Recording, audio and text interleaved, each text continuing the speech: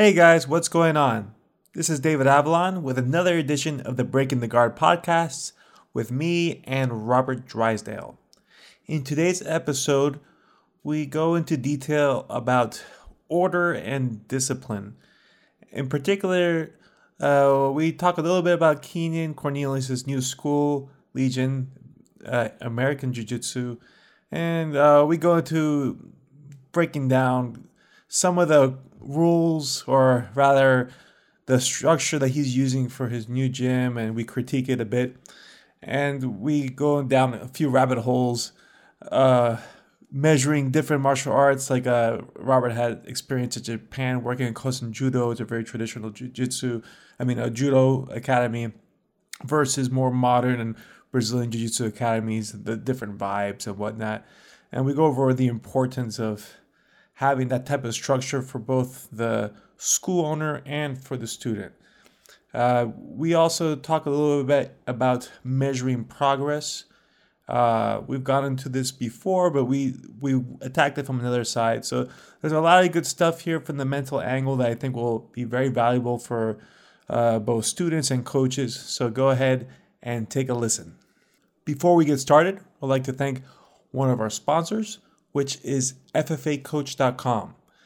FFA Coach is a membership site from my academy, the Freestyle Fighting Academy, where we host our online curriculums, and it covers just about everything for beginner, intermediate, and advanced level students in mixed martial arts. So our curriculums are not only divided by skill level, but they're also by striking, wrestling, and grappling. So we have years worth of curriculums on there since we've opened up back in 2007. So we're one of the oldest people in the game and one of the only ones that cover mixed martial arts exclusively.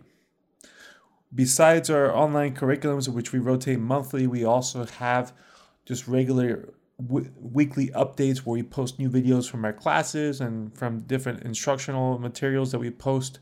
So there's over 1,500 videos online now, and you can get started for free just by joining as a guest and get some limited access to the site, or just dive right in. For $1, you'll get 30 days of access with no contracts or anything silly like that. You can just try it for 30 days. If you don't like it, you can just walk away from it, or you can join for as little as $12 per month and get full access to over 1,500 videos and much more content that's there. So to get started, just visit ffacoach.com and you can get a free preview of the site and also join for the $1 trial. So go ahead, visit ffacoach.com.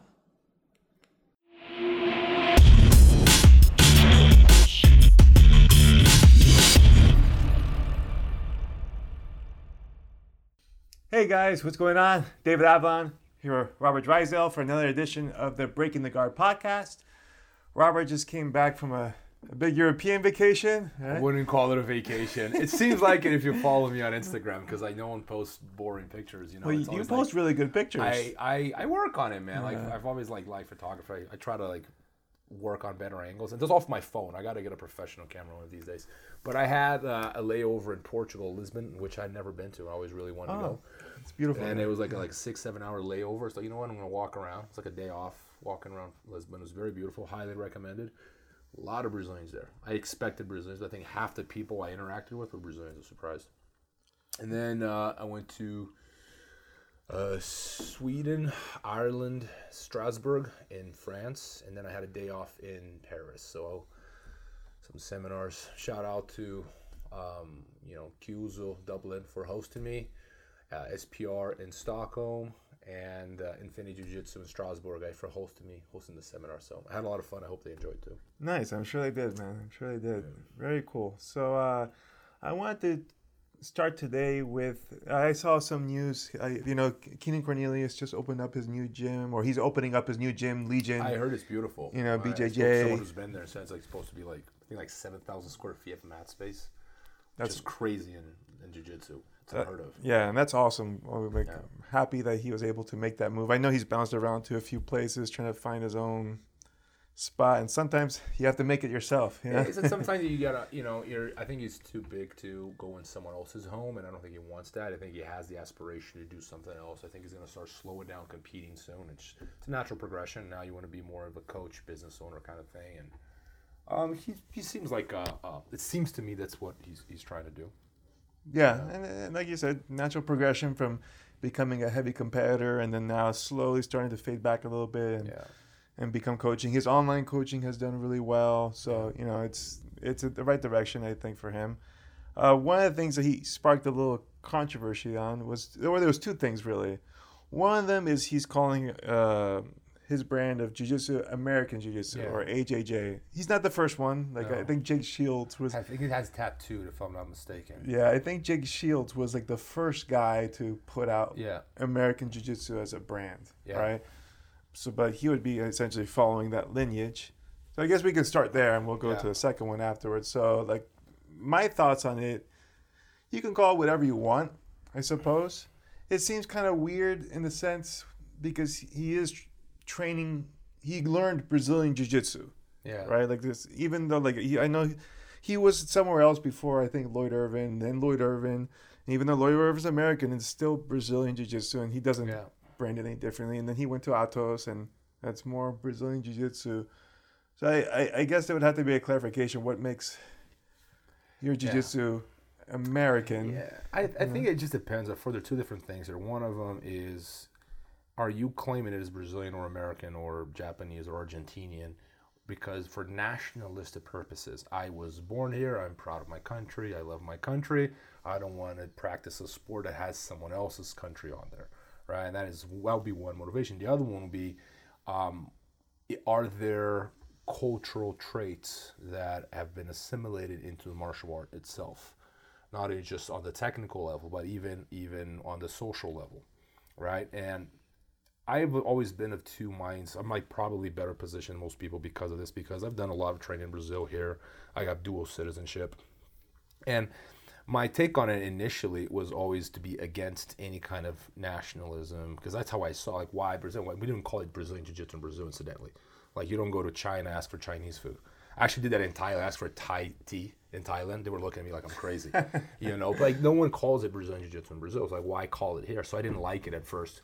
But I understand why a lot of people wanted to use it, because there's a lot of people that still make the association with the traditional Japanese jiu-jitsu, often, swords and spears. Sure. Things that we don't practice. So it doesn't, because what we practice, we call it Brazilian jiu-jitsu. I actually think we should call it Brazilian judo, if you ask me. It's a far more appropriate term to call it Brazilian judo, because that's what it is. It's a variant of judo. That's all it is, right? But we call it Brazilian jiu-jitsu. And I actually, I don't like it for the nationalistic purposes, because I don't think they belong in martial arts. I love the fact that the IBJJF circuit is fought amongst teams and not nations.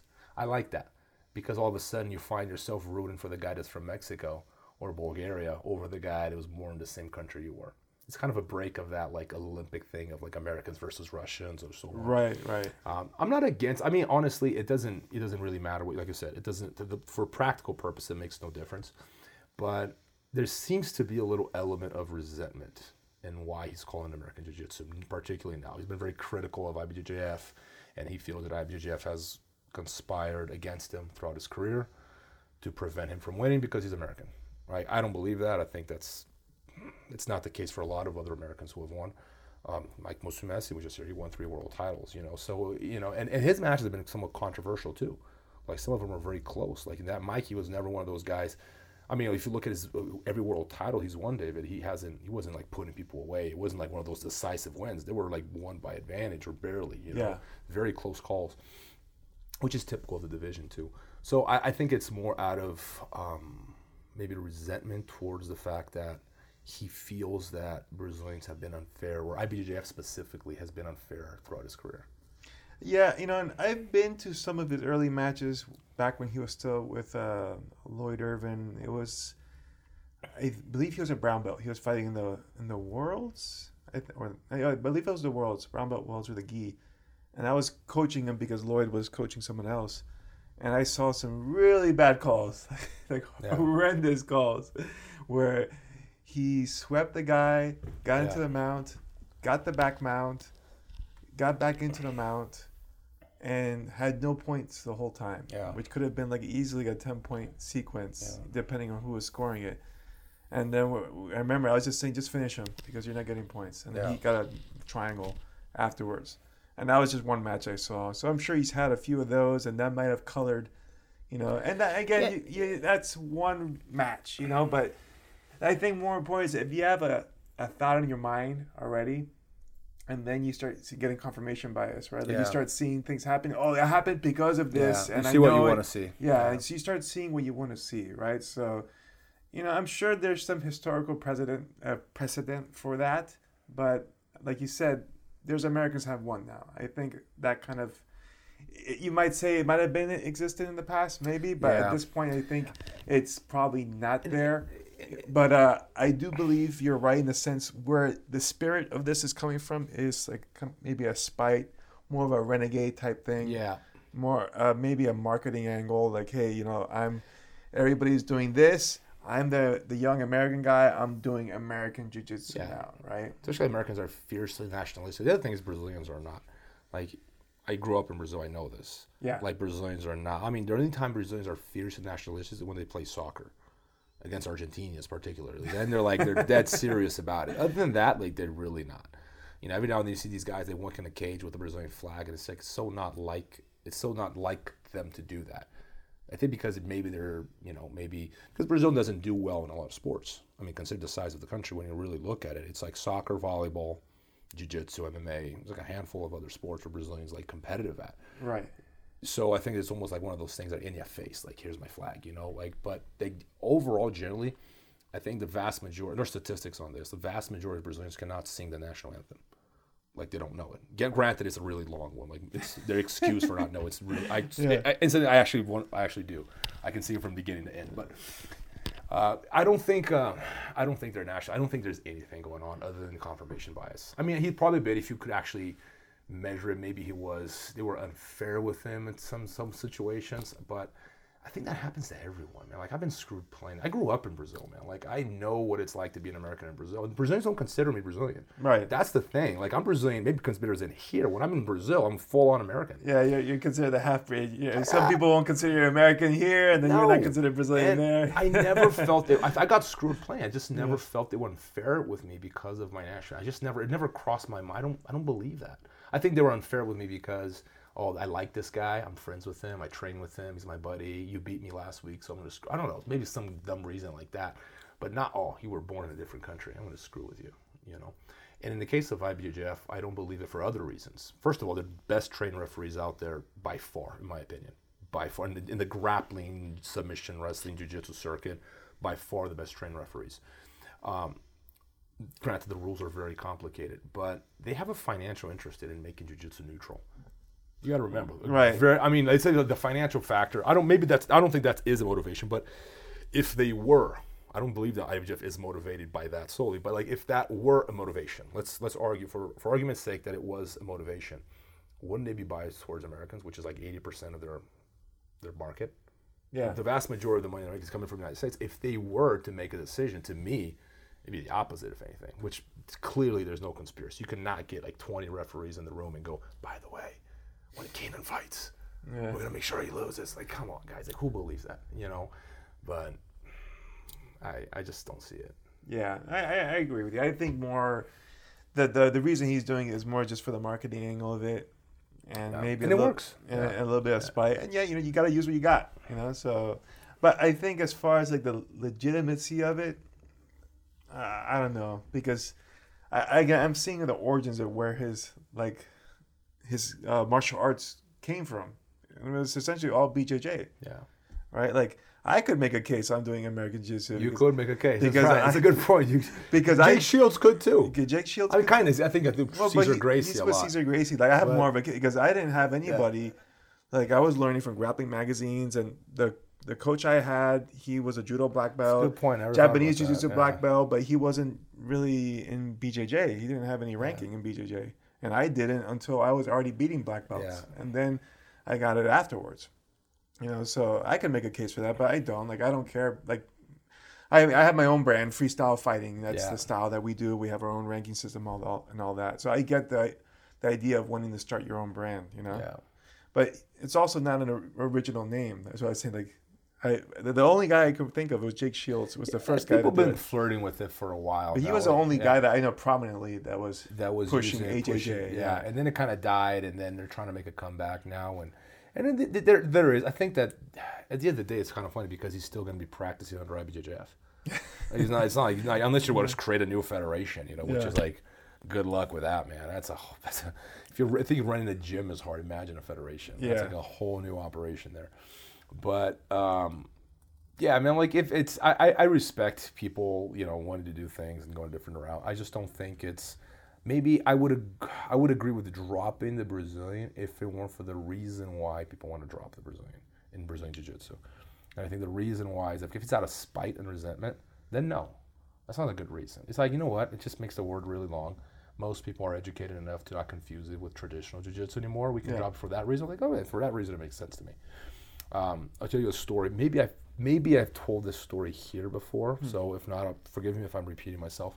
But when we were filming Closed Guard, the documentary we're working on, we went to Kosen Judo schools in Tokyo, right? It's as traditional as it gets. They're very old school judokas. And for those of you who don't know, Kosen Judo is a variant inside of Judo. They kind of clashed with Jigoro Kano a little bit, and they wanted more ground in Judo. And Jigoro Kano was very he didn't like ground. He considered that, humans should walk. The ground is for animals. That's a quote from Jigoro Kano. Interesting. Right? Yeah, he thought the ground was for animals. He was very against the grappling, the ground aspect of grappling, right? Huge mistake, right? But the Kosen guys were very resistant, and it survived in universities in Japan. There were like 7 or 8 universities in Japan that continued to practice it, and is remarkably similar to Brazilian Jiu-Jitsu. Now, the rules are different, but they play Spider Guard, De La Riva. It's Brazilian Jiu-Jitsu pretty much, just with different rules, right?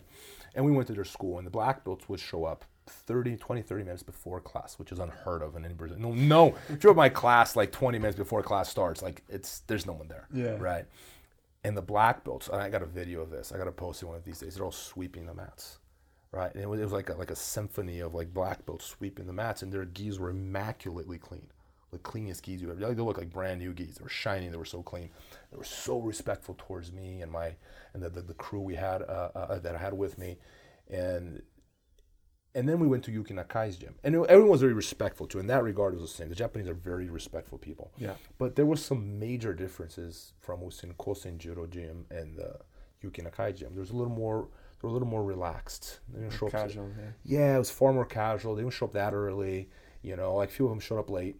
And they kind of sat in the corner with their legs spread open, like taping their fingers, laughing, goofing around with their friends. And, there was this energy in the room that was very different, right?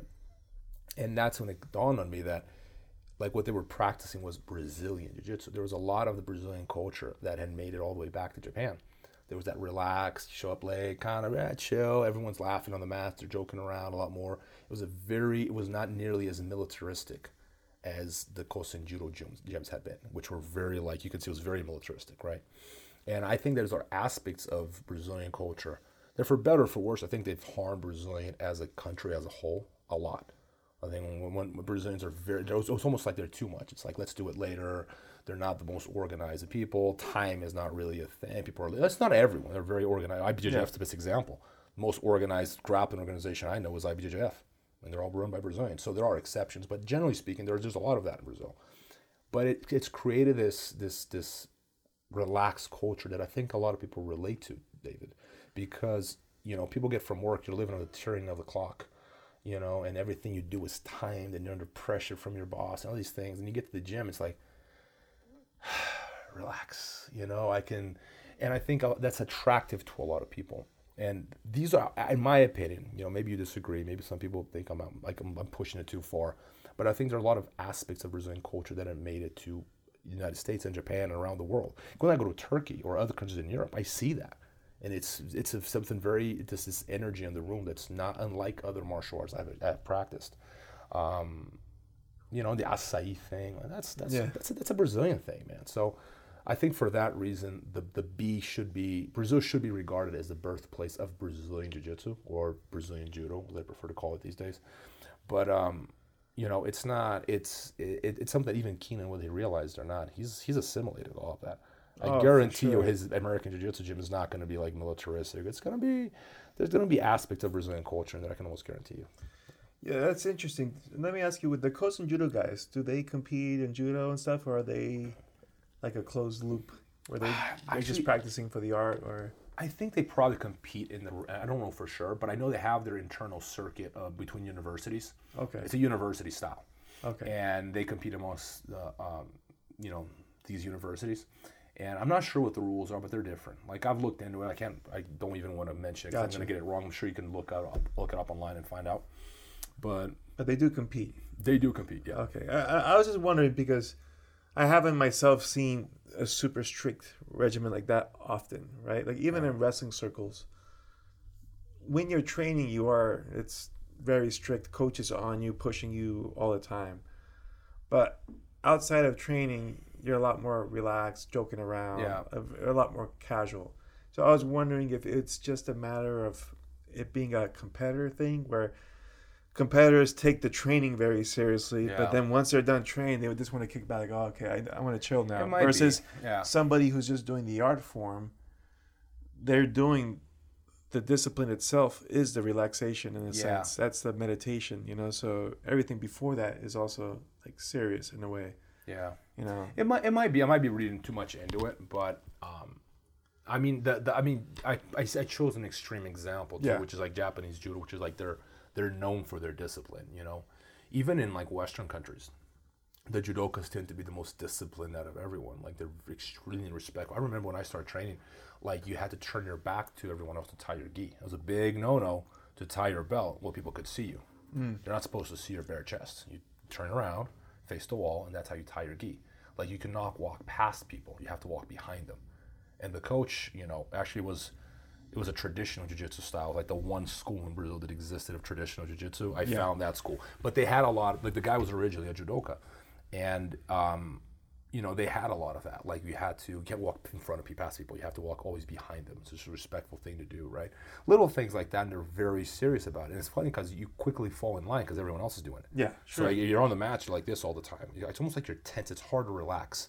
And I love it from a business perspective, from a coach's perspective, but as a student, it's kind of like almost like you're holding your breath all the time. Because all you don't want to do, it's you get used to it, of course, but I like that's one reason I love gyms, Brazilian Jiu-Jitsu in general, is because like I go, and it's like I don't know, even when I don't train, I want to be at the gym because it's such a fun environment. Like I enjoy the company of other practitioners. Yeah, I think that's an interesting point that you bring because most people who are training nowadays are like they're doing it casually, right? Like your competitors and fighters are less than 3% of your business, right? And almost everybody else is casual, and they have enough stress coming in from work and from life and whatever else is going on, and if they have to go into your gym in a very strict regimen, and be worried about making a mistake or it's kind of like being back at work again for some people, right? Yeah. And that kind of puts them off. And I think a lot of people with traditional martial arts, as an adult, that puts you off too because you're like, I'm a grown ass man and I have to follow all these different little rules and stuff. Yeah. Like I have enough of that already. Whereas I think a lot of people like mixed martial arts and Brazilian Jiu-Jitsu because it's a lot more casual, So an adult can go in there and doesn't feel like they're being put in line like a child, like they can relax a little bit, have fun, get a good workout.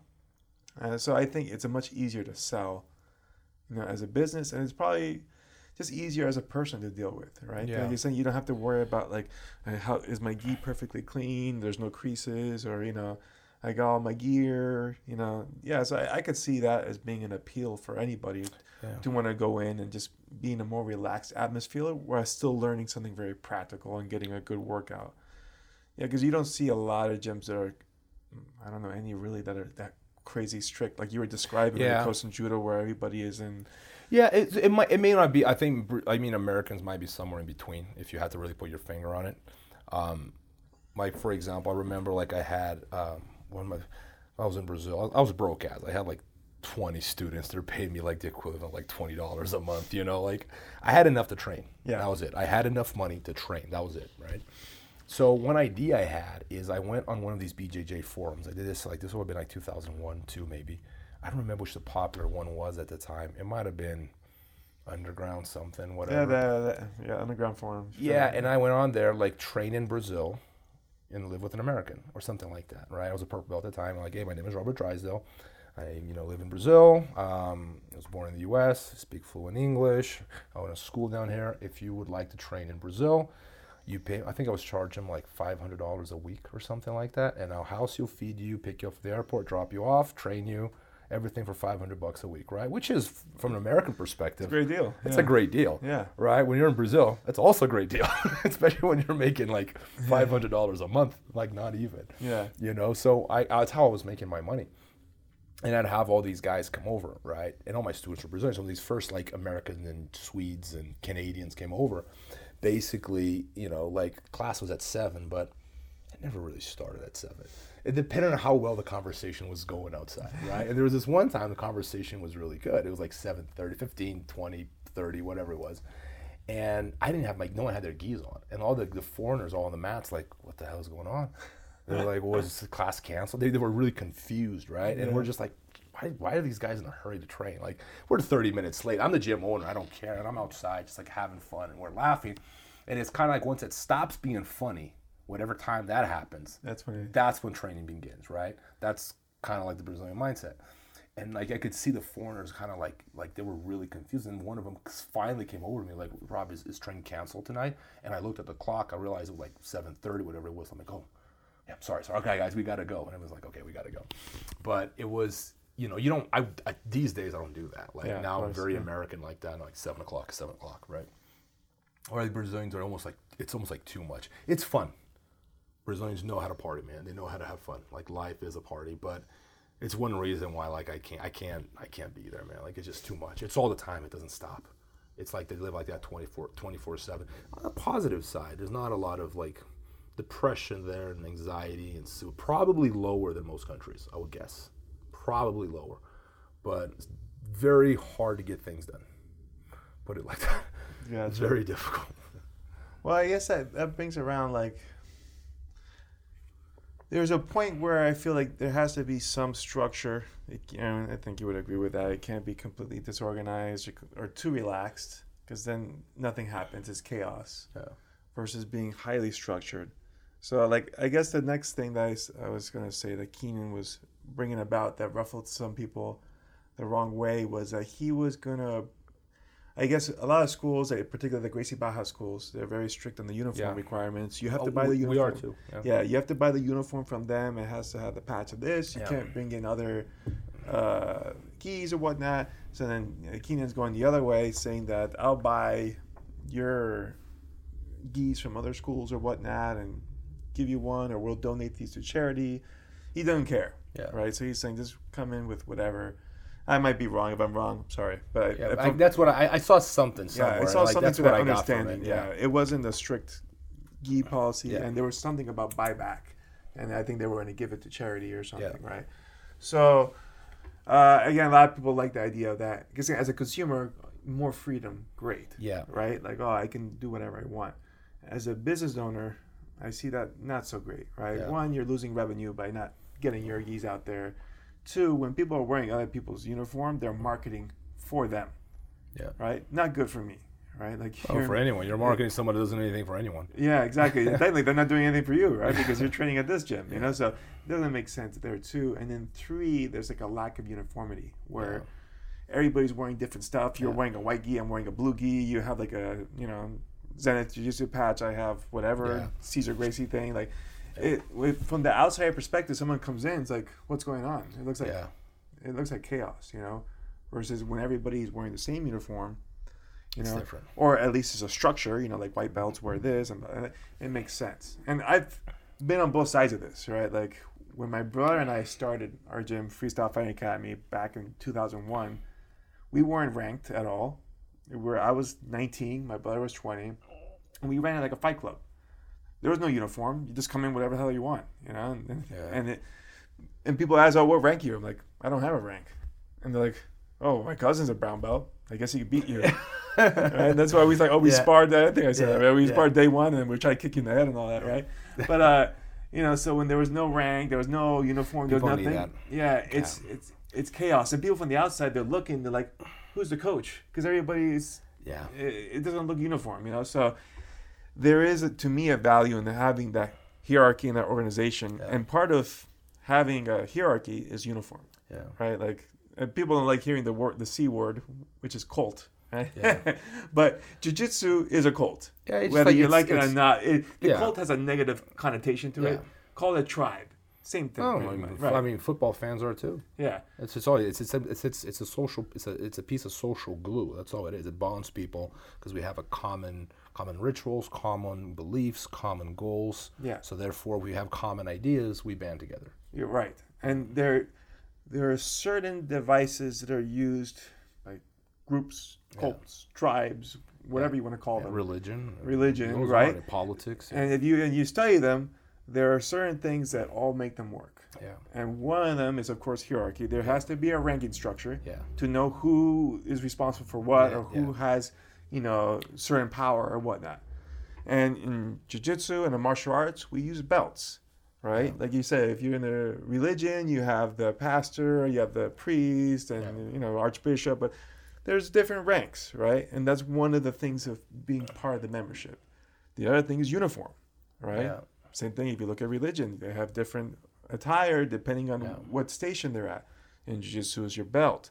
If you go like Freemasons and all that, they have different badges or different things they wear. So like it's part of the identity of the group, right? And when there isn't established identity, then you don't really know where you are. It's like it becomes herding cats. Yeah. And I think what's going to happen is, because I was exactly like this when I first started. When I opened my gym, if you hadn't mentioned uniforms, curriculums, hierarchy, like any of these things, I'm like, get out of here, man. I was more like an anarchist. Like, I just like, as long as like everyone's on the mats training, it doesn't matter. It doesn't matter. And I had to learn the hardest way possible that it does matter, because people like structure, people like systems, people like hierarchies. They like, and I will tell you, man, like when people walk in, new students walk in, they see everyone in uniform, it's a wrap. They're sold because it shows them exactly what they're looking for. So, people might be in the impression that people like walking in the gym and I want to have whatever I want. It doesn't work. Like, I've tried it. It doesn't. And not only that, everyone prefers the uniform. Like, look, for the school owner, you're making more money. Yeah. And you're giving people the structure they want. People are more likely to sign up, right? So from a business perspective, it's not even sense. Yes. Yeah. I thought, well, I'm going to lose half my students once I apply the uniform policy, right? Like, for sure, half my affiliates and half my students are going to walk the window. We didn't lose a single one. And there's some people that complain, it's like, hey, man, I let them wear their gi until, like, once your old gi dies and it's torn to shreds, then, you buy a uniform. Is that okay? Okay. And then that's the way I've been working. And the truth is, people like the uniform because it comes with a patch, too. So you don't have to buying a patch and sew it on a patch is a pain in the butt. So that works well. And it's been very positive overall. Like, people actually, I find that people prefer that. Sure. And it's just like, another thing, there's one more thing I have to mention, because a lot of students don't realize, if you're just a practitioner, you don't realize this. Your coach does a lot for you that it goes well beyond the contract you signed. Now, every gym has a contract. Maybe your gym doesn't have a contract, but there's some kind of agreement. There's like an established expectation of what I do for you as a coach and what you do provide the gym as a member. Like, you pay me, I give you this, and that. And if you really that closely, what the gym promises you is basically class from 6 to 7 or whatever. I'm telling you, like, if I were to factor in the hours of work I put into my students where I wasn't on the clock, I mean, I'd be rich now. Like, I mean, the amount of work I have done for my students, and I never charge them for that. We're talking like coaching, we're talking them training on the side, we're talking, sometimes I drive to California, fly to, just for them. I'm not getting paid. But coaches do this stuff all the time for free. So when a student is adamant about not supporting the gym because he really wants to support Jeff Bezos and Amazon because I got to give that guy more money, not you, coach, right? That's the kind of student I don't even want, to be honest. You're not a team player. Like, if you're like that, if you're really that serious about giving Amazon more money than your coach who's killing himself for you. And coaches don't make that much money.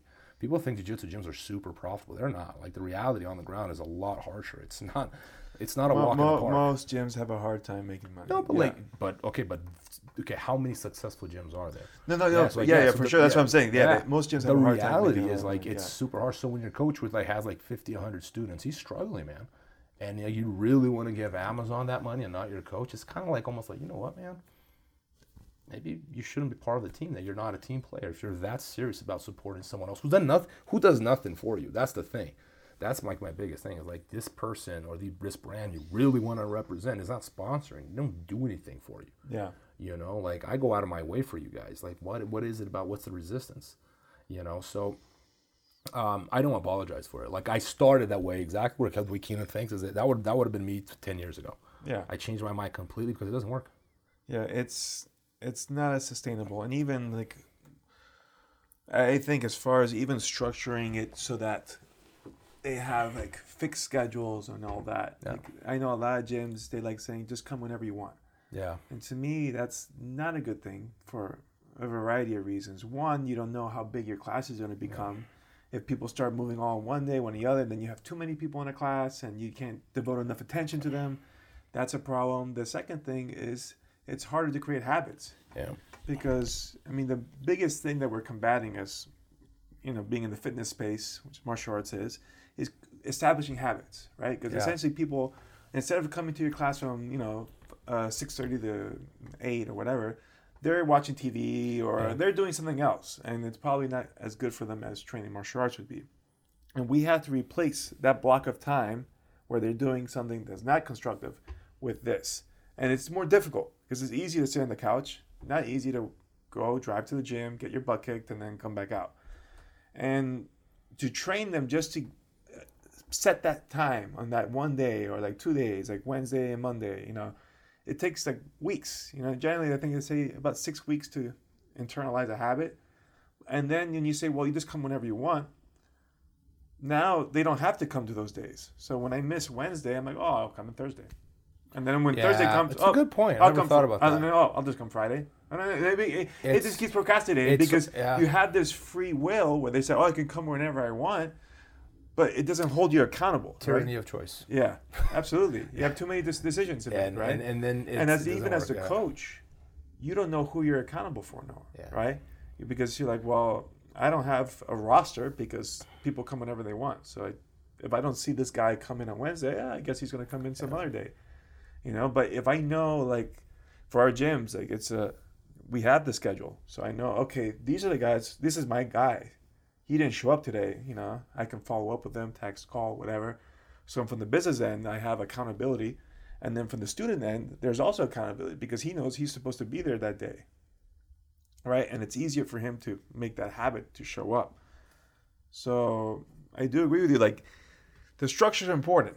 The uniform is important, and people coming in. And people like it, man. Yeah, and I think you're right. Like when you set it up, like in the beginning, everybody, especially if you're making a change. Yes, people hate change. It doesn't matter what it is. I could be saying, hey guys, everybody, we're going to give you brand new gis. You're like, well, oh god, but I like my old gi. Yeah, people will fight you over. They'll fight you over the most idiotic. Yeah, everybody will resist the change. It's just a human tendency. There's people like to complain. Yeah, complain is like it's entertaining for some people. But it's just a tendency. Everybody's going to be scared or whatever, So even if it's good for them to change, and I, for the most part, as the coach, I feel that we have the most experience in the matter, so we're able to make the best decision in that regard, And like people say, oh, well, I don't like that coach. Well, then you find a new coach. Yeah, you got the choice to find someone who caters to your style. But I think if you get to start with a new foundation, that's the best time to lay out all the great, rules. So everybody coming in is already in court and you don't have to make those changes midway. Yeah. Which are always a little rockier, you know? So like a young guy like Keenan, I want his gym to be very successful. Yeah. I want him to do great, I want everyone to be successful. Absolutely. So I feel like while there's a good marketing approach to this and he's going to get a lot of pats on the back from people. Yeah. That are not training with him. He's shooting himself in the foot. Right, because you're catering to it, like, at least, maybe I'm wrong, and hopefully I am, and it works out great for him. But a lot of people will tell you stuff online, like, oh, that's awesome. But again, most of those people already train somewhere. Yeah. And they're probably not in San Diego where you're going to be opening your gym. So while everybody's saying kudos, great job, like those are not the people that you generally How many want. people are going to leave their current gym for that, though? That's the other thing. Even some of the ones that aren't in San Diego, how many are going to leave their current gym? I mean, some of them are on the verge of leaving. They're going to leave for a different reason, regardless of uniforms. Right. But it sounds like I'm going to be the leader of the rebels. Let's start a revolution kind of thing. But I think long term, it's just it's not a good idea. Because I think the tendency, and this is where the sports have been going for years, all sports, they lean towards uniformization.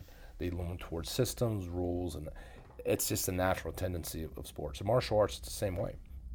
Jiu-Jitsu has always been a little behind, but it's catching up. And one thing that's been consistent throughout martial arts, BJJ at least, is that Gracie Barra has been leading the trends.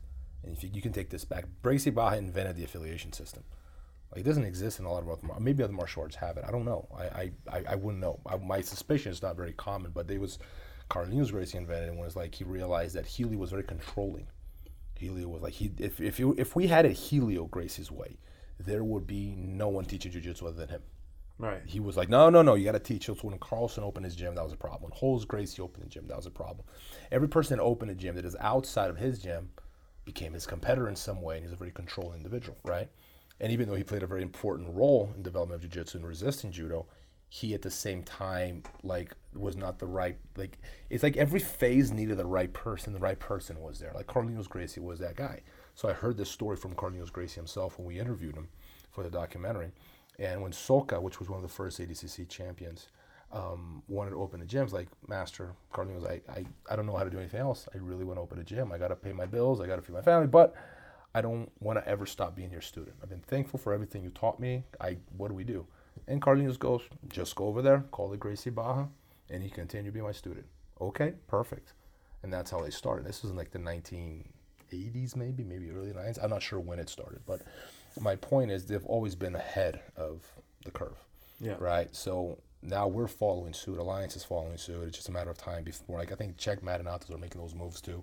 It's just a natural tendency of the sport. And students prefer it. That's the thing. Even if they resisted initially, now that we've passed that curve at the gym, students prefer it. They don't have to worry about patches.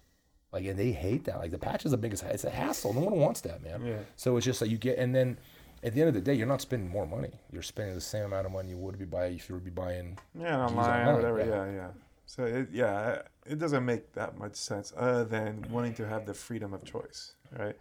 That's about it. People, I want to choose my own stuff. I'm like, yeah, why? And it's only the old stuff. But jiu-jitsu, one thing that's constant too in any gym is that there's constantly recycling people. As the new ones come in with the new systems, it's normal. They don't complain. They like it. Like, parents love it. Parents walk in, man, like, you can see. They just like, oh. And not only that, like in other sports too, if you're in hockey or anything you do, you're going to get your kids started in soccer. You're going to have to spend some money on uniforms. Of course. That's standard, right? Yeah. Parents are expecting it. I remember the first 10 years I had my gym, we didn't have this. Parents would, like, with a checkbook in hand, like, oh, how much in uniforms? And I'd be like, we don't have uniforms. They're like, oh, okay, put the checkbook away. He's like, guys, ready to write me a check. Yeah. But I'm, it's just counterproductive. It just doesn't make sense in the long term. Yeah, and I think getting back to that point, when you're pandering to like an online audience, that's not really going to be your market. It deceives you on what are the right decisions to make. Yeah. Right. Like, everybody thinks, oh, I remember when I started training, and then we had our own school. I'm like, how do we get the word out? Oh, I have to win a lot of tournaments. That's how people are going to start respecting me. Like, the only people following jiu-jitsu are guys who are already doing jiu-jitsu. Yeah. Those are not the people that you want in your school because they're already doing jiu-jitsu somewhere else. Yeah. The amount of people that you're going to be able to poach from other gyms is very slim. And you gotta fight for that, man. I agree. And then the other thing is, if they're able to move from one gym to the other, there's nothing stopping them from moving from your gym to the next one. Yep. You know what I mean? So it's not like it's like taking someone's lover away from them. Like you can't really. She cheated on you. She's gonna cheat on him. Exactly. She cheated on him. She's gonna cheat on you. Man. You're gonna have a harder time holding on to that one, right? So you want like a new audience, and those people are not tuned in yet, so they probably don't have a uniform yet or anything like that. So why are they going to care where they get it from? Yeah. So I don't know. That's just my opinion. For like Keenan, like I said, I Gyms think in general, and yeah. for the school owner too, it's advantageous because you get rid of the competition. Like when every school, like this is like perfectly advantageous. Like why would you want to compete with other people? Like your gym should be a store too. Yeah. You know, and people are idealistic when they start because like, oh, it's all about jiu-jitsu. And as soon as the bills start coming, you realize, this doesn't make sense unless I'm making money. And you can't train, you can't teach people unless you're making something yourself. Otherwise, you're just going to do something else, right? Yeah. So. No, so I think for sure. Don't be all hippie with the uniform policy and all of that. Make your own uniform. You have a cool brand already. If you're gonna do the Legion and all that, might as well design your gis and have people buy those. It's not a big deal. It's a small expense. But at the same time, even if he changes his mind 10 years from now, people are going to use it. It's too late now. It's like... It doesn't matter when you do it. It's always going to be the case, especially now where everything's archived. Every decision you've ever made. Dude. I forgot. People don't let it go. There's someone who remembers, man. Yeah, I think I was listening to a podcast. I think it was Edward Snowden. He was on Joe Rogan, and they did an interview. And he was saying anybody born after 1987, every phone call they've made has already been logged. All right. So if you're born after that date, essentially there's nothing secret about. Someone knows every dirty thing, everything you've ever said. Yeah, yes. And especially now, it's out there. I think some of them they just have the record of the call, not necessarily the content. But nowadays they have the content. You have your text messages, you have the emails. There's nothing sacred. So everybody can pull out whatever you've done.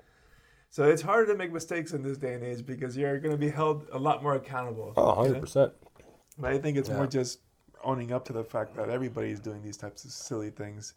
They're just now more known. Like you could have kept your secrets much better back in the 50s. Yes. Right? Yeah. There wasn't cameras all over the place watching you. There wasn't digital records. The CIA in the 1950s during the Cold War would have killed to have that kind of information that people volunteer on Facebook daily. Yeah. It's like it was their job to basically, or the NSA, to basically monitor their own citizens for suspicious activities, right? And here we are volunteering this information online, not just for the government, for everyone to see, right? In fact, I want to make sure that you know at what restaurant I was and what I was eating at 2 p.m. today. Yeah. People like every second of every move. And be sure, there's a log of everything you put on the internet, every Google search. For sure. That's why I think it must have been funny. If you would have told somebody this 30, 40 years ago, hey, people are going to volunteer all this information for free. No way. Nobody's crazy. Nobody's going to do that. Everybody respects their own privacy. No, not really. You ever read 1984, George Orwell? Yes. Yeah. By the way, if you ever watch that movie, V for Vendetta, it is based off a comic. And the comic is based off of, it's inspired by the 1984 novel because it's a very similar theme. So, yeah, I think it's definitely a book everybody should read. Everyone should read, You hear the reference all the time and people have the idea, it's about Big Brother. Yeah, that's the easy way of describing it. But when you actually read how it was done, and then that's when people tell you, they didn't realize 1984 was a warning, not a manual of how to do it, which is what it looks like. A lot of people realize when Orwell wrote that book, a lot of people think, it was a criticism of Stalinism and Leninism, and that's what they assumed that he was writing about. Clearly, he's writing about the direction the Soviet Union is taking. Yeah. But if you knew Orwell was actually a communist. Yeah. He wasn't writing about the Soviet Union. He was writing about, Orwell was a democratic-leaning communist, right? Different branch, but he was which complicated. It sounds complicated these days, but and that's how he would define himself, right, leaning on anarchism. But he was writing about the world. He was writing about governments. He was writing the power structure in general. He wasn't writing about the Soviet Union specifically, as a lot of people assumed he was. It's you let it happen. It's going to happen in your own free country. And lo and behold, here we are in the freest, most democratic, or one of the oldest democracies in the world. And the government has access to every single little piece of information about you. The Facebook knows more about you than you know about yourself, which is mind-boggling when you really think about it. But we're living 1984, and it's not the Soviet Union. Yeah, no, it is a very interesting yet scary proposition where you have these big companies that own all this data. Yeah, and they're buying it. It's super valuable. Yeah, it's there's a documentary about this. I just watched it the other day. I can't remember. It's on Netflix. It's about exactly this, how it's called these corporations are amassing all this metadata, and they're selling it to political parties. Yeah. And they were like basically, giving them the credits for winning the election for Trump because they knew so much about the audience that their ads were so targeted that they were just hitting the nail on the head over and over and over. It's like Hillary was just like missing the target all the time because they didn't have that same kind of data. Yeah. But it was something to the extent of like Facebook having something like 5,000 personality traits on every single one of their users, like on average. Right, like 5,000. right. Like, if you had to write down 5,000 things about yourself, Dave, I guarantee you wouldn't be able to. It would take a long 5,000. Like I don't think I can. I'd get like 300. I'd be like, I'm out of things to talk about. Like I don't know what else. I have no idea. Yeah. Facebook has like on average something like 5,000 personality traits or like things about you that would be very valuable to political party or No, for sure, because once you understand your behaviors, any company, really. yeah, then they can predict what things you would like, what things you would do with what's going to work on you, what's not going to work on you. with a very good level of accuracy. Maybe not per person, but over a sample size of like 10 million people, yeah, you can get good numbers out of that. Yeah. It'll be interesting if we ever get that type of data about jiu-jitsu. I'm dying for it. If I can get 5,000 data points on my opponent. On your opponent, like, okay, and then Yeah. extrapolate, put it into a computer, give me the game plan that's going to crush this guy. Yeah. So I think BJJ Heroes is the only website I think they have done statistics a few times, and to me it's crazy that we haven't really dug into this more. Have you ever seen that movie Moneyball? No, I haven't. Everyone should watch. If you train, Moneyball. you should watch Moneyball. It's basically story. It's a true story apparently of a baseball coach, and he revolutionized baseball because baseball was very much like where BJJ is right now, where the trends are leading the how people hire, how they train, right? So if there's a trend or like we're gonna hire based off of tradition, like this is how we've always done things, right? Gotcha. And no one was looking at the numbers. And this coach is played by Brad Pitt. And he goes like, what you think is irrelevant, it's what the numbers say that matters. So he started hiring players based off their statistics. The only thing so he started building a team based off statistics. And he was saving a lot of money while he was doing it too. And everyone's like, there's no way this is going to work, right? Because he was breaking with tradition. And he basically revolutionized baseball. And from then onwards, everyone started basically looking at the math and what the math was. And it was like, you hire people, you do things, you prepare people based off what the numbers have to say, right? And to me, it's always a reminder of how people should train themselves and train their students in jiu-jitsu. Is not based off of trends, but based off of statistics, numbers. Like, I'm going to have to say this again, like ADCC. What was the main factor? Wrestling. All right? To me, like the number of the training in wrestling in my gym's been going up over the years. And I'm more convinced than ever that's for those people who want to win ADCC, it's like half the equation, at least half the equation. But the problem is people don't like to train wrestling because wrestling is brutal. It's very, very hard. Yeah. Which is ironic because the second you put them in competition, what do? They wrestle. It's like they don't like to train it, but when they compete, that's what they do. But that's how we should be preparing our students, is based off of what the numbers are saying. And there's not a lot out there. I really wish there were more. In MMA, there's a lot more stats for sure. Like now you can see like UFC on their website. And then when they do their play-by-plays and whatnot, they're showing how many failed takedowns or succeeded takedowns, strikes, or kicks. So they're getting those type of numbers more, but right now that's only, from my understanding at least, in the UFC that they have all those stats, which is great, but it kind of doesn't mean anything because there's only UFC athletes. Yeah. If you had that type of database for all athletes in mixed martial arts competing, then you could make good hiring decisions. Like, okay, this guy has this type of finishing rate, this striking rate, this type of takedown defense rate. He's going to be a good athlete. We'll bring him into the UFC or some other league, similar to like what you're saying with baseball, because it makes sense. Baseball stats are really prominent. Yeah. I think it's a lot easier to calculate those stats too because the way the game is played. I think a sport like MMA or jiu-jitsu is a lot harder. It's very subjective, right? There's a lot of things that are less black or white. But for example, like one that I always remember, something I suspected was I was right about a lot of things and I was wrong about a few of them. Yeah. But one of them was that the most common path to submission was passing your opponent turtles, so you get to the back and you choke. Yeah, for sure. Which is it makes sense to me. That sounds about right.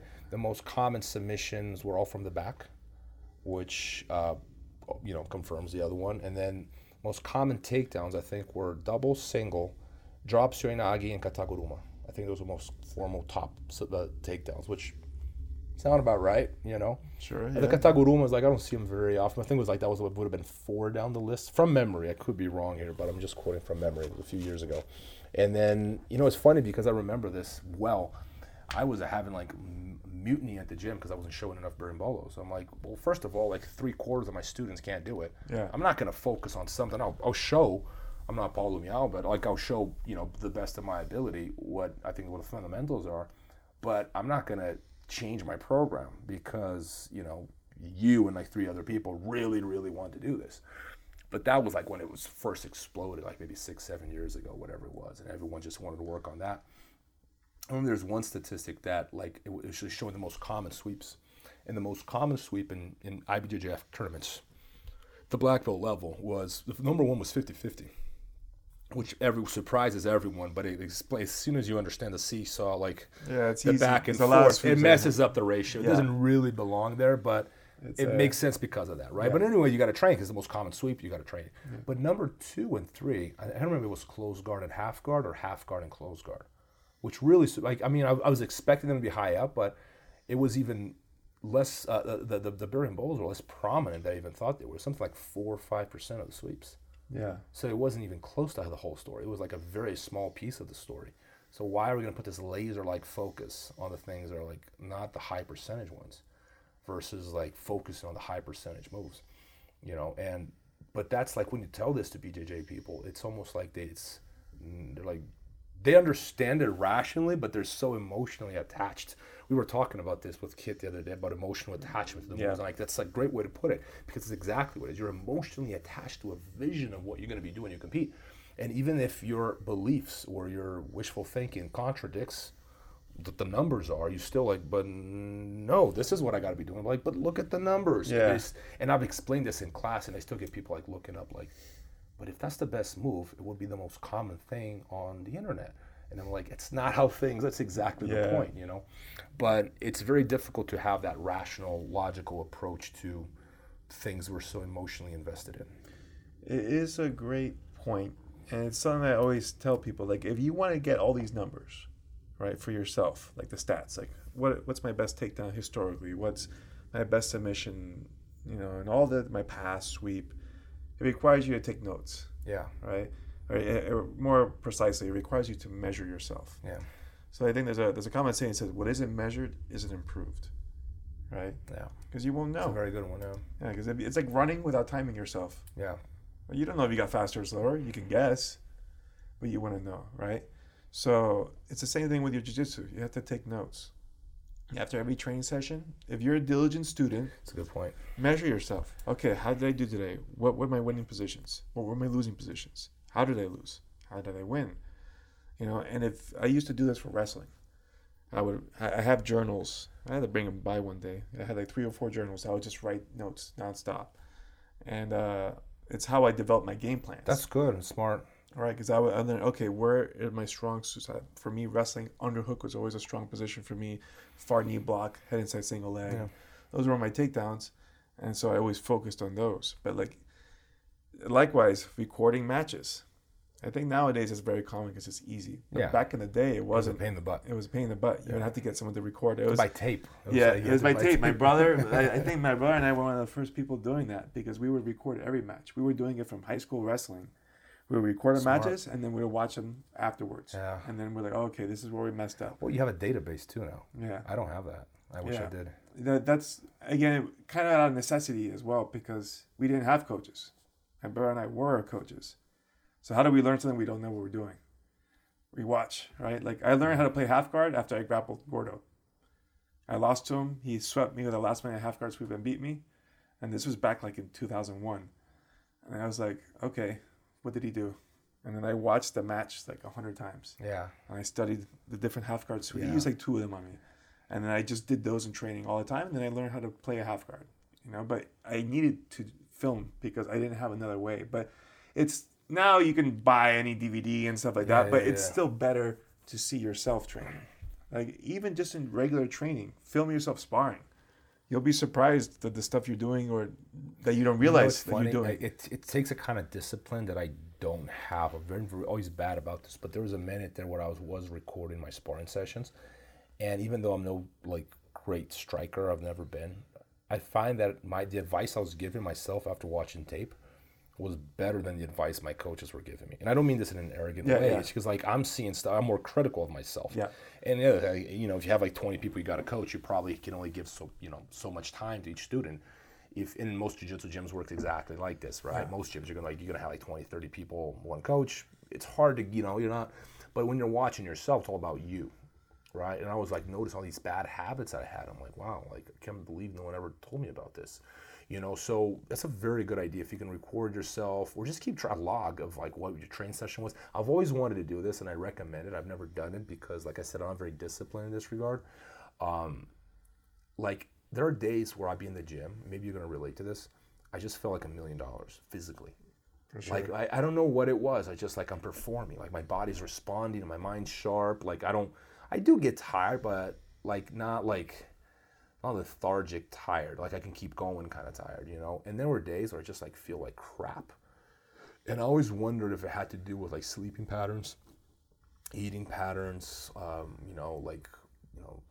going to the bathroom, like all these other things that in your life that maybe emotional issues, like who knows, like all these other factors that may be impacting your performance but we're not aware of. So I always tell myself, man, I gotta start keeping the log. The next time I have a really good session, I have to go back like as far back as I can and remember everything I ate, what time I went to bed, and just like trying to keep the log of that so I can replicate those good days for tournaments. Yes. But I just never did it. That's the beauty of technology today. Because I was doing this on paper. It's a pain in the ass. It required a lot of discipline. Because I would write down everything I eat, when I fell asleep, when I woke up, how I felt when I woke up, and all the food, when I ate it, how much water, training sessions. That's legit. So, but it took a lot of effort, right? And it was only during competition windows I would be willing to put that type of effort. You know what I mean? Because outside just normal living, no, it's too much work. But now, like the last one I showed, my MyFitnessPal and all that, I do that every day. I've been doing it for over a year now. Easy. I write down what I eat, no problem, and it records it. This thing, a Fitbit, tracks when I wake up, when I sleep, my heart rate, everything. So it's a lot less, everything's pretty much known about me almost automatically at this point, right? So it's easier to get those data points. Like, okay, I had a good training session today and I felt great. I can see, I slept a full 7.5 hours. I ate this at this time. I had this amount of time before. So you have to input what you eat, right? What I eat. That's the only thing I'd be putting in. This is tracking your sleep automatically. And it's connected to your phone, right? And it's connected to my phone. Okay, so what's it called again? This is the Fitbit Charge 3. Fitbit sponsor us. Yeah, please. We're like, we need a sponsor. And MyFitnessPal, where you're at. Yeah. Why not, right? So, but these type of things, you can track those things for you. So for athletes nowadays, this is cheap. Like if you're a professional athlete or just someone inspiring me, this is $100, right? And you already have a phone, and then the app is free. So like, and the iWatch doesn't do that. The Apple Watch. Yeah, they all does that too. I think I have one. I just never use it. I use it for the time, and like I got my phone for that. So I should probably make use of that. But that's I'm becoming more. I watched a documentary the other day because it was like everyone's insisting, called Game Changer. Did you watch it? No. They're basically pushing veganism, and I like some things about it. Like you talk about like plant-based diet, but they never really explain what plant-based is, because like it's a big category. It was like hosted by the guy who fought in UFC, John Wilkes. Can't remember his name now, but he's a UFC guy, and it was an inspiration because it was like, I should probably eat more greens.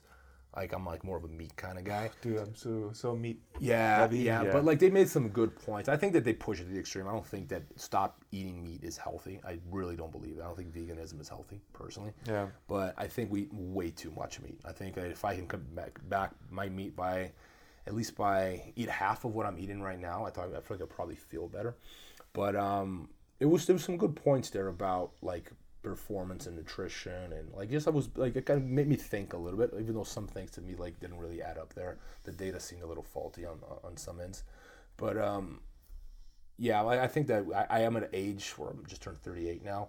I got to start watching out because I never really care. When you're 20s, you just don't care. You just go. Your body just like Wolverine, man. Like, and I'm like, you know what? I should probably start be worried about my heart and what I'm eating, and I put on a lot of weight. I'm trying to, I'm not fat, but like I could see myself getting there, if I don't start. I'm moving in that direction if I'm not careful. And it's funny because I eat less. but your metabolism slows down. So Sure. you start putting on weight a lot faster, and I just don't want to be that guy, man. I don't want to be a fat dad, Right. No, you gotta set a good example for your kids also. Your kids, for your students, man. Like in general, exactly. Like, I think it's I'm part of the integrity of I'm living not, a good, healthy I'm lifestyle. not picking on people who are overweight, Yeah. but it is an aspect of what we do is For sure. being a role model in that regard. It's not the only one, or the most important for that matter. Yeah, I think it is. Your health at the end of the day is everything. Without your health, you have nothing. Yeah. You don't have a good physical body. You can't move. You can't do things, and then it affects your mind. And then, I tell you, like, your physiology affects everything with your mind. If you feel like crap physically, you will feel like crap mentally. Yeah. It translates, right? And it goes both ways. Like if you have a poor posture, like you walk around with your head slouched and shoulders slumped, it's gonna affect the way you think. Yeah. Right, True. And it's like a downward spiral because they There's start research on that. Yeah, they start feeding each other. Yeah. Likewise, if I have a good posture and I'm chest out, looking forward, it's gonna affect the way I think, and then so you can go either way. Or your thoughts are bad and your posture's bad, fix your posture, and then the thoughts tend to follow. The research I saw, there's a really good book. Everyone should read it. It's called Think Fast, Think Slow by Daniel Kahneman. He's a very accomplished psychologist, and he makes a point.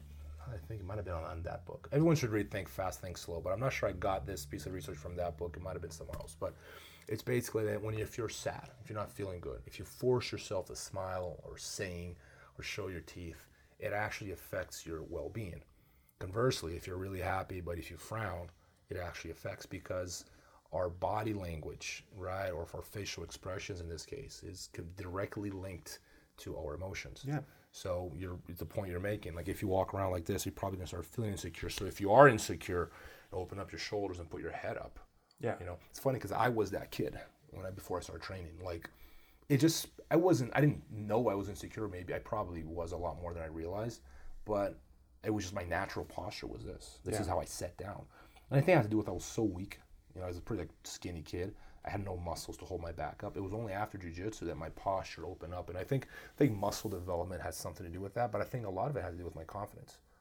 Like looking back, and I was insecure probably even more than I realized at the time, but I think these things, they interact with one another. For sure. They link. Just like people can read your body language or understand how you're feeling, your body does the same thing. And exactly, you smile and you have association. Whenever you smile, that means you're happy. Yeah. Right? So if you force a smile, there's something in there that's saying, well, this is a precursor to being happy. What does it for me is like Bob Marley always works for me. Especially like singing "Don't Worry." If I'm like having a bad day, I'll blast out in my car and I'll force myself to sing the song from beginning to end. And I can't explain, but it actually helps. No, of course it would. It's just like I'll force no matter how shitty I am, I'll blast the volume in my car and I'm singing Bob Marley on the way to the gym. And by the time I stop there, I'm like, I actually feel a little bit better. And the song is in your head now. Yeah. So it's like singing "Don't Worry" about a thing. Every little thing is gonna be all right. The lyrics and the song itself. 100%. And it just puts you in the right mood. Because at the end of the day, you control what's going in your mind, right? Like, when we talk about this a little bit with Kip, people think emotions, and even with Mikey, that you control your emotions. It's just you have to take charge of them. If you don't, a lot of people let their emotions run them. Yeah. Right? Like, they feel sad. Okay, now that means I'm sad. Like, no, you can change that if you want. But you have to make the conscious effort to do it. That's why people who are depressed generally have a hard time getting out of it, right? Because they're very depressed. What do depressed spiral? Yeah. What do depressed people do? They isolate themselves. Yeah. They hide in the corner somewhere, and they are usually, crying or lying down in bed, weak body posture. So everything about their environment only is going to fuel more depression, right? So like, you want to get someone undepressed, you got to yank them out of where they're at, right? Like I know. There was a point I was like that, and then I was doing the same thing. I would hermit myself. I would just go in a room. I was playing like online poker and other stupid stuff that was not helping me at all. Yeah. I had to get yanked out of there. Yeah. And then once you're outside of your depression bubble, then things start looking a little cheerier. Yeah. But when you keep yourself in that environment, it's only going to make you worse, right? So, if you're not that deep in, you can obviously take care of yourself. It's a good theme for another podcast. We should extend on that one. Yeah, we should extend on that one. But like you're right. Like I think there's these things, a lot of they they interact with one another more than what we realize. Yeah. I think to wrap this up on the last thing we touched on before we went on down that rabbit hole was just I think something important to me is the tracking and the measuring, right? That's like huge, yeah. If you guys do that, I remember with Kit Dale we were doing that. I was filming all the sparring sessions that we did, and then when we would come home, we'd watch them, and we're like, okay, look, you see, this is where you went wrong here, or this is something that you did good that you should do more of, just for ADCC preparation. But everybody could do that. There's nothing stopping you from filming yourself train and just watching yourself, because you're gonna realize, and sometimes, like you said, it's better when you see it yourself, because your coach can tell you, put your hands up, and like, you don't pay attention to it, but then you watch yourself on video. You're like, oh God, my hands are down here the whole time. Yeah. Like, you don't really, like, from the third party, you're like, whatever. But like, when you see it yourself, you're like, I remember I was watching one of my fights, and I saw that every time I jabbed, I was throwing a little bit of a lazy jab. I'm like, oh God, I cringed looking at it. I'm like, this is such bad technique. Because it's reality check. Yeah. I'm like, oh, that's never happening again. It sucks. Yeah, that's never happening again now. But like, it's something that you have to do yourself. So I definitely encourage people, film yourself, measure yourself. You get one of these things, put the stuff on your phone. I make my daughters repeat it every day. What is discipline? And they'll tell you. You can ask them. Discipline is doing the things you don't like to do. Because it's everything. It's everything. You can't get anywhere without discipline. Like, I don't always want to teach or always want to train, or I always want to run. I mean, everyone runs sprints, for example. But like you if you have to do it, you just like shut up. Don't give yourself the option, Yeah. And this is where a good coach comes in place, or boss. Like, the reason why you get those reports done on time is because your boss will fire your ass if you don't. Whereas like when you're your own boss, it's so much harder, because like I'm not, like, no one tells me when to do stuff. I just know I got to do them. Like, I can do it tomorrow, and I can do it next week if I want. But everything else gets held back because of that, right? I got to constantly remind myself, like, man, you got to get this done. You got to get this done. And like, even like sometimes I don't want to get on the computer and write. I'm behind like 20 emails.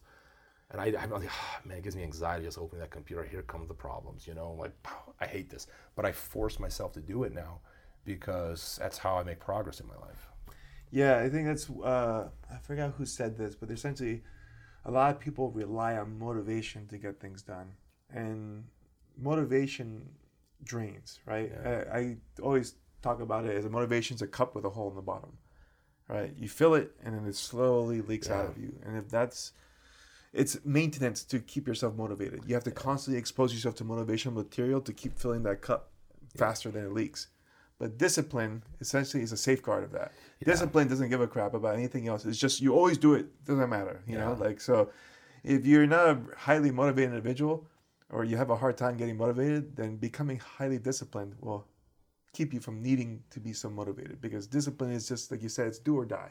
Yeah. You don't give yourself the choice of going to work or going home after work or whatever. Yeah. You just like, just have certain habits. It's like, it's beyond that. You have to create that habit. Like, we'll go back to what you were talking earlier about habits. Yeah. And you don't give yourself the option. The second you're giving yourself the option, whether you're going to go train or not, you're on the wrong track. Yeah. The option is not on the table. One of the models in the gym was always like, not training is not an option. Yeah. And I live by that. Like, my students every now and then, like, I'm not feeling well, I'm exhausted today. I'm like, what about that not training is not an option thing? I'm like, I bit myself in the ass with that one, Like, some days I don't feel like training. Like tonight, I'm still jet lagged. I just came in from Europe yesterday. Yeah. I probably drag my ass to the mats, But it's a good thing not to give yourself the option and just like push through no matter how you feel. Absolutely. And when you do it enough, for example, like some of this stuff is kind of monotonous with the logging and the measuring if you're putting stuff down. But over time, you come to look into it, because once you start seeing numbers and the numbers start moving the way you want them to, now you're like, oh, I can't wait to measure myself now and see what improvement I made, right? Like if you're monitoring yourself and, okay, I shot 5 takedowns and I scored 1 takedown. Like, oh, that wasn't that good. And the next day I look and now I scored 2 out of 5. Hey, I'm getting better. And then as the numbers move up, now you're eager to measure yourself, because you're seeing numbers going in the right way. But the beginning, as you're saying, is not usually pretty, because it's a new thing, and chances are the numbers aren't good when you're starting. Yeah. Right? Or you're just getting the baseline numbers. Okay, now it's looking for those improvements. 6 weeks to create a habit, you said? Yeah. There we go, guys. Start today. Okay, 6 weeks to create those good habits. Yep. Dave, we got to finish. I Yes, got to sir. go. I got to reply to those 20 plus emails, pick up my kids. I'll reply to them while I watch them at gymnastics, and then take them to jiu-jitsu, and then teach a class, train, go to bed early. That's the plan. That's a wrap. Always a pleasure. Hope you guys enjoyed. Guys, if you enjoyed it, please share with your friends. We really appreciate that. And we believe we're offering something that's really unique in the fight world. Like, we're trying to dive into fighting on a deeper level, not just, average topics. So, we feel the community needs this. So I think that you guys can help us spread the word. We appreciate it. Yeah, just send them to breakingtheguard.com. That has the links to all the different sites. Or you can just Google search Breaking the Guard podcast. That'll pop up on any of the podcast platforms. Thanks, Awesome. guys. Thank you, guys. See you guys next time. Ciao. Thank you for tuning into the show. I hope you enjoyed the conversation between me and Rob. And if you guys have any comments or feedback, please feel free to reach out to us. We're both on Instagram, Twitter, Facebook. Just search Breaking the Guard. And you can reach us or just visit our website, breakingtheguard.com, which is the best place to get all the links to the different platforms that we're hosted on. And please be sure to share it with a friend, post it on your social media.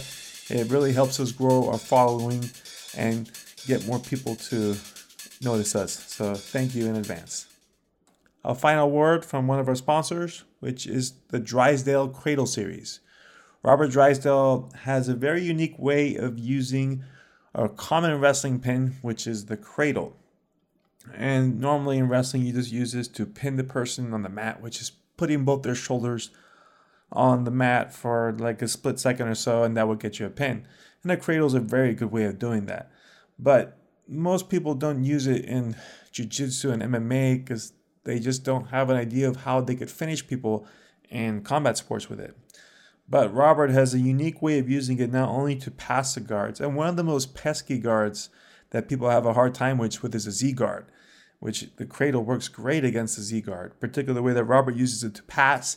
And it also sets up a lot of submission holds like Darce chokes, Robert chokes, which Robert's very good at, as well as going into guillotines, Japanese neckties, and a bunch of more creative submissions that you can do from there. In addition, since I've joined up with him, I've also added some extra stuff that I used with the cradle as far as passing and also ways of taking the back from the cradle and getting unique chokes from there as well. So you definitely want to check it out, and you just go to bjjcradle.com.